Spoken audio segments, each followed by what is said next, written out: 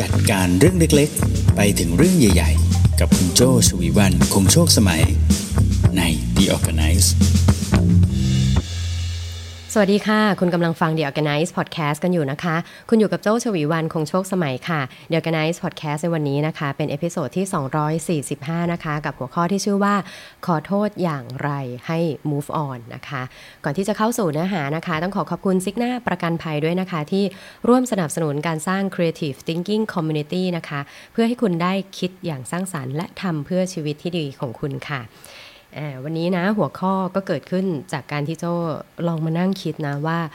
เราเองนะคะต่างเคยทำเรื่องผิดพลาดนะคะทั้งที่ตั้งใจก็ดีไม่ตั้งใจก็ดีนะคะความผิดพลาดที่ว่านี้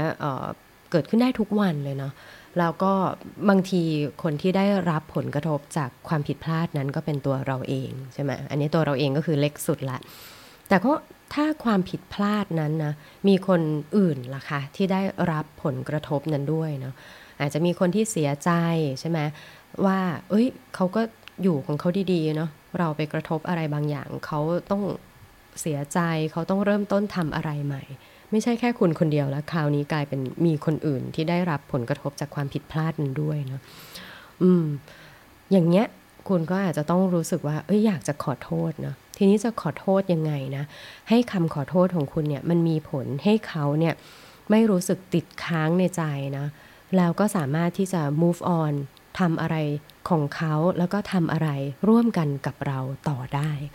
โจลองรวบรวมมานะคะมีทั้งหมด6ข้อนะคะ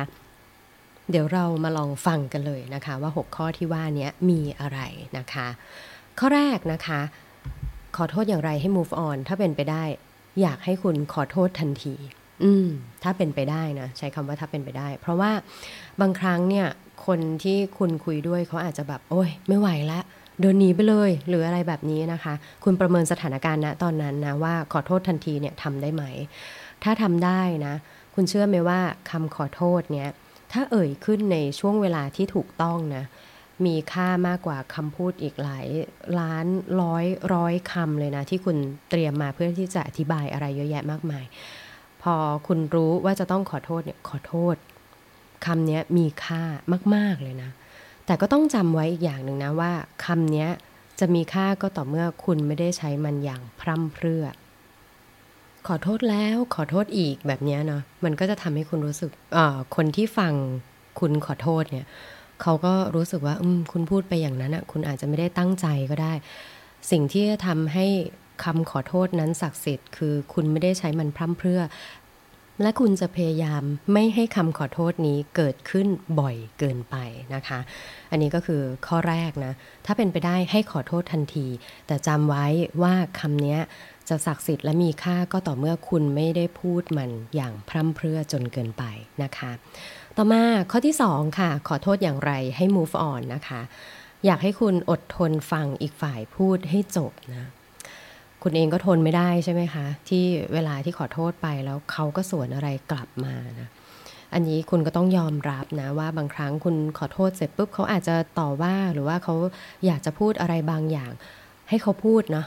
ให้เขาพูดเลยตั้งใจฟังอย่างมีสตินะคะบางครั้งคำต่อว่านั้นนะอาจจะเป็นจินตนาการของเขาแล้วมันไม่ได้ตรงกับความเป็นจริงนะคุณไม่ได้เป็นอย่างที่เขาพูดเลยคุณอยากจะสวนกลับไปเดี๋ยวนั้นมากๆเลยนะโจ้เคยลองนะคือก็เคยมีข้อพิพาทมีต้องถกเถียงอะไรกับใครบางคนนะคะแล้วเราก็ควบคุมอารมณ์ตัวเองไม่ได้พอดีว่าสิ่งที่เขาพูดนะตอนนั้นมันแย้งมากกับสิ่งที่เราเป็นน่ะเราก็อดไม่ไหวนะเราก็สวนกลับเข้าไปเราก็บอกเขาเลยเราไม่ได้เป็นอย่างนั้นเราไม่ได้เป็นอย่างนี้เนาะปรากฏว่าบทสนทนานั้นนานมากเลยประมาณ20นาทีได้แล้วเราพอจบบทสนทนานั้นหมดแรงเหมือนกันนะคะแล้วเราก็พยายามที่จะไปอธิบายให้พี่อีกคนนึงฟังคือเราจะเอาบทสนทนานี้ไปปรึกษาเขาเราสรุปข้อขัดแย้งนั้นออกมาได้แค่3ประโยคเองแป๊บเดียวแต่ณตอนจังหวะที่สวนกันไปสวนกันมานั้นปาเข้าไป20นาทีเนาะก็เลยทำให้ได้คิดตามนะว่าจริงๆถ้าณวันนั้นน่ะอดทนฟังเขาพูดนะพูดให้จบเลยเขาอยากจะต่อว่าเป็นชุดยาว3นาที5นาทีเอาเลยพูดเลยน่าจะสั้นกว่า ระยะเวลาที่เราสวนไปสวนมาเป็น20นาทีนั้นอีกเพราะว่าจังหวะตอนที่คุณสวนกลับไปนะแม้ว่าสิ่งที่คุณพูดมันจะเป็นความจริงแต่อีกฝ่ายเขาไม่ได้รู้สึกเฉลียวใจฟังเลยนะสิ่งคำเดียวที่เขาได้ยินนะสิ่งเดียวที่เขาได้ยินตอนที่คุณสวนกลับเขาก็คือความรู้สึกที่รู้สึกว่าคุณกำลังพยายามเอาชนะเขาอีกแล้วนะทั้งที่คุณทำให้เขาเสียใจเขาพยายามจะบอกว่าเขาเสียใจยังไงคุณยังอยากจะเอาชนะเขาอีกคุณยังอยากจะแก้ตัวอีกเขาไม่ได้ยินนะแล้วเขาก็รู้สึกมุ่งมั่นที่อยากจะเอาชนะคุณด้วยเหมือนกันนะโดยการพูดออกไปขั้นตอนนี้ยากนะโจบอกเลยว่ายากที่สุดจริงๆกับการที่เราพยายามขอโทษแล้วเขาโต้กลับเราก็พยายามจะพูดกลับเพื่อเราหวังลึกๆล่ะว่าไอ้การที่เราพูดกลับไปเขาจะให้อภัยเราทันทีเดี๋ยวนั้นเขาจะหยุดพูดเดี๋ยวนั้นใช่ไหมแต่โดยส่วนใหญ่นะยิ่งสวนกลับเข้าไปมันจะไม่จบนะตอนนั้นเพราะฉะนั้นอดทนฟังอีกฝ่ายพูดให้จบนะเพราะฉะนั้นคราวต่อไปที่ตั้งใจจะไปขอโทษใครนอกจากพูดขอโทษเสร็จแล้วเนี่ยฟังก็คือขั้นตอนที่สำคัญเช่นกันนะคะต่อมาข้อที่3ค่ะหลังจากขอโทษแล้วนะอดทนฟังแล้วนะคะข้อ3คุณต้องยอมรับความรู้สึกของอีกฝ่ายนะคะอันนี้ก็จะเป็นข้อต่อเนื่องจากข้อเมื่อสักครู่นะคุณอดทนฟังอีกฝ่ายพูดให้จบแล้วฟังให้ได้ยินสิคะว่าความรู้สึกของเขาที่ซ่อนมากับสิ่งที่เขาพยายามพูดออกมานั้นน่ะมันคืออะไรคุณอาจจะรู้สึกอีกฝ่ายพูดยาวจังเลยเมื่อไหร่ฉันจะได้พูดบ้างนะจังหวะตอนที่คุณฟังเนี่ยคุณลองมากกว่าแค่การอดทนฟังเฉยๆคุณลองchallengeตัวเองว่าหาให้เจอสิความรู้สึกของเขาเนี่ยมันเป็นยังไงเนาะความรู้สึกว่าอะไรบ้างนะที่ทำให้เกิดผลกระทบกับเขาคุณพูดออกไปแล้วเขารู้สึกเสียใจเนาะรู้สึกแบบน้อยใจจังเลยทำไมถึงใช้คำพูดแรงแบบนี้นะคะรู้สึกเสียความมั่นใจนะที่คุณไปแตะโดนเรื่องที่เขาเป็นความภูมิใจของเขาอย่างเงี้ยนะเนี่ยเขารู้สึกอย่างไรเขากำลังถ่ายทอดมาฟังให้ทันเนาะจับให้ได้นะว่าอีกฝ่ายนั้นรู้สึกอย่างไรนะต่อมาข้อที่4นะคะขอโทษกับการกระทำของตัวเองที่แสดงออกไปณเวลานั้น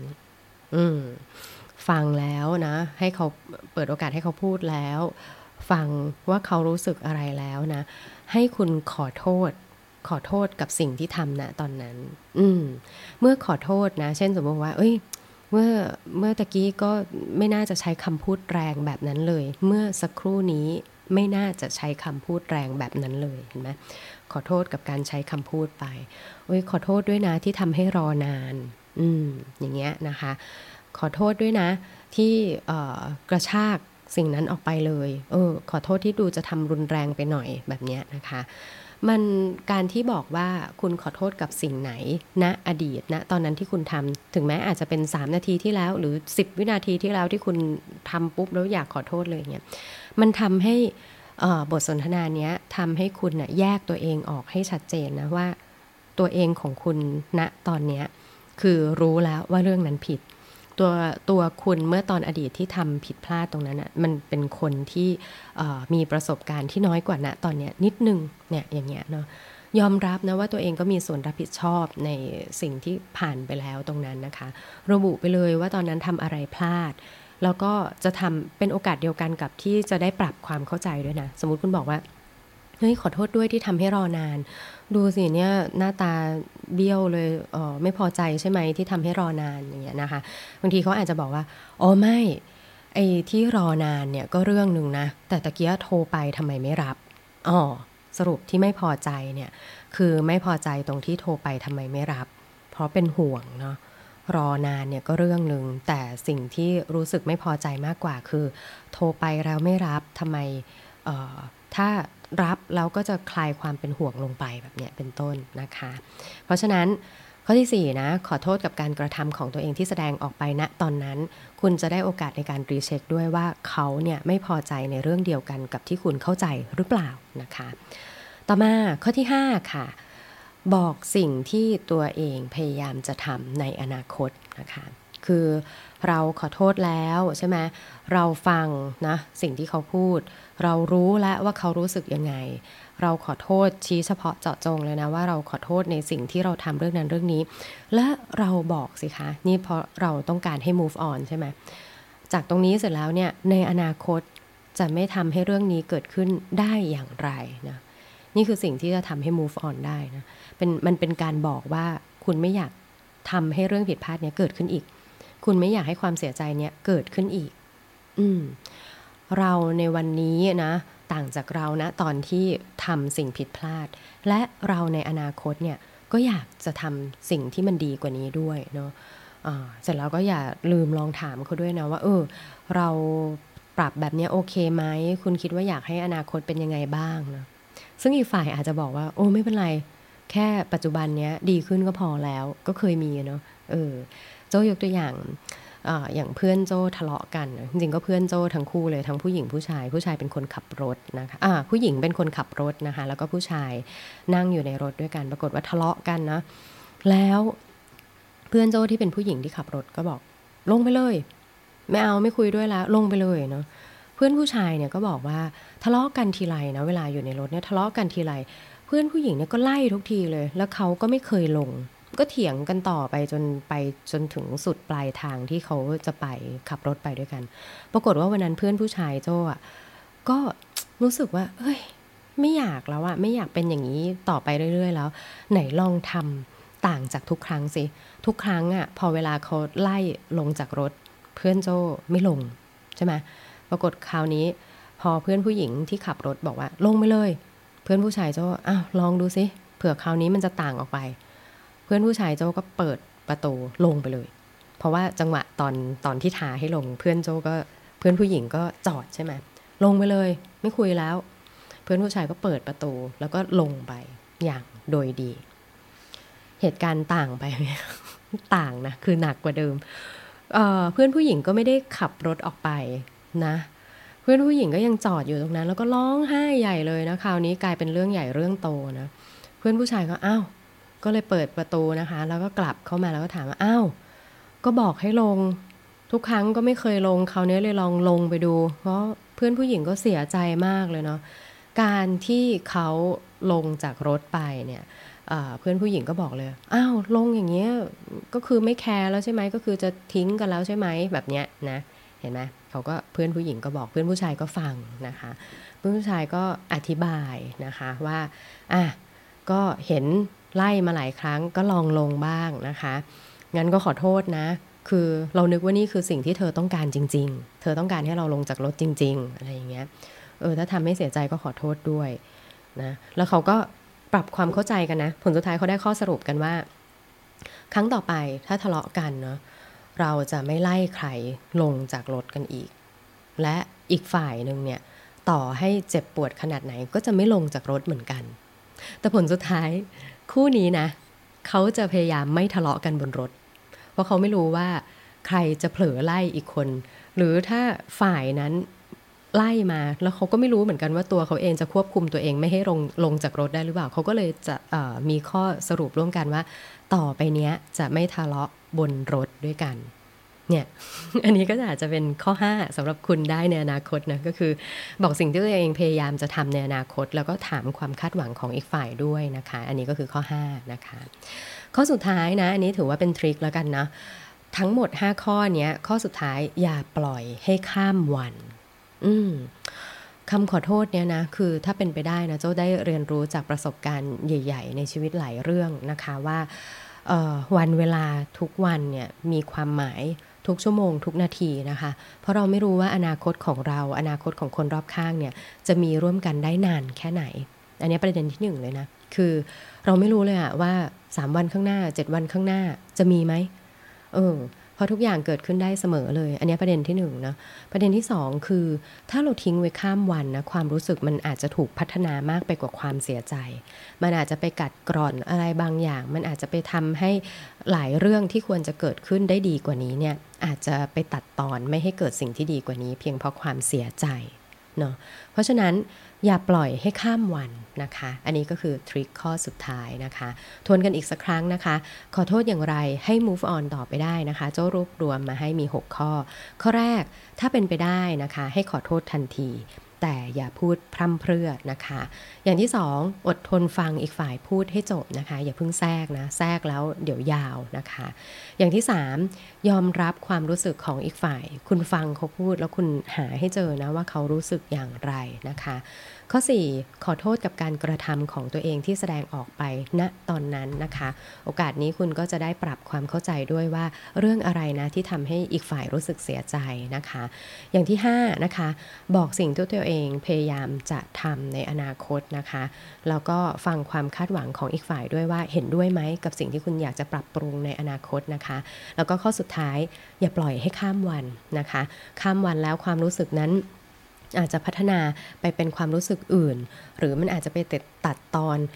สิ่งดีๆที่อาจจะเกิดขึ้นได้เพียงเพราะเขารู้สึกเสียใจที่สำคัญใครจะรู้คะว่าอนาคตข้างหน้าของคุณและเขามันมีมากน้อยสั้นยาวแค่ไหนกันนะคะหวังว่าจะได้ประโยชน์นะคะอันนี้ก็คือ6ข้อที่โจ้เตรียมมาเพื่อให้คุณขอโทษได้แล้วก็ move on ต่อไปได้นั่นเองนะคะถ้าชอบใจเนื้อหานะคะอย่าลืมกดติดตามกันนะคะในทุกช่องทางที่คุณใช้ฟังพอดแคสต์อยู่ตอนนี้นะคะถ้าฟังผ่าน YouTube นะคะอย่าลืมกด Subscribe กดสั่นกระดิ่งนะคะจะได้ไม่พลาดทุกเนื้อหาจาก The Organize นั่นเองจาก The Organize แล้วก็จาก Creative Talk ด้วยนะคะเอาล่ะวันนี้ลากันไปประมาณนี้นะคะขอบคุณสำหรับการรับฟังนะคะโจ้ชวีวรรณคงโชคสมัย Managing Director บริษัท RGB 72 และ Creative Talk จนกว่าจะพบกันใหม่ในเอพิโซดหน้าสวัสดีค่ะ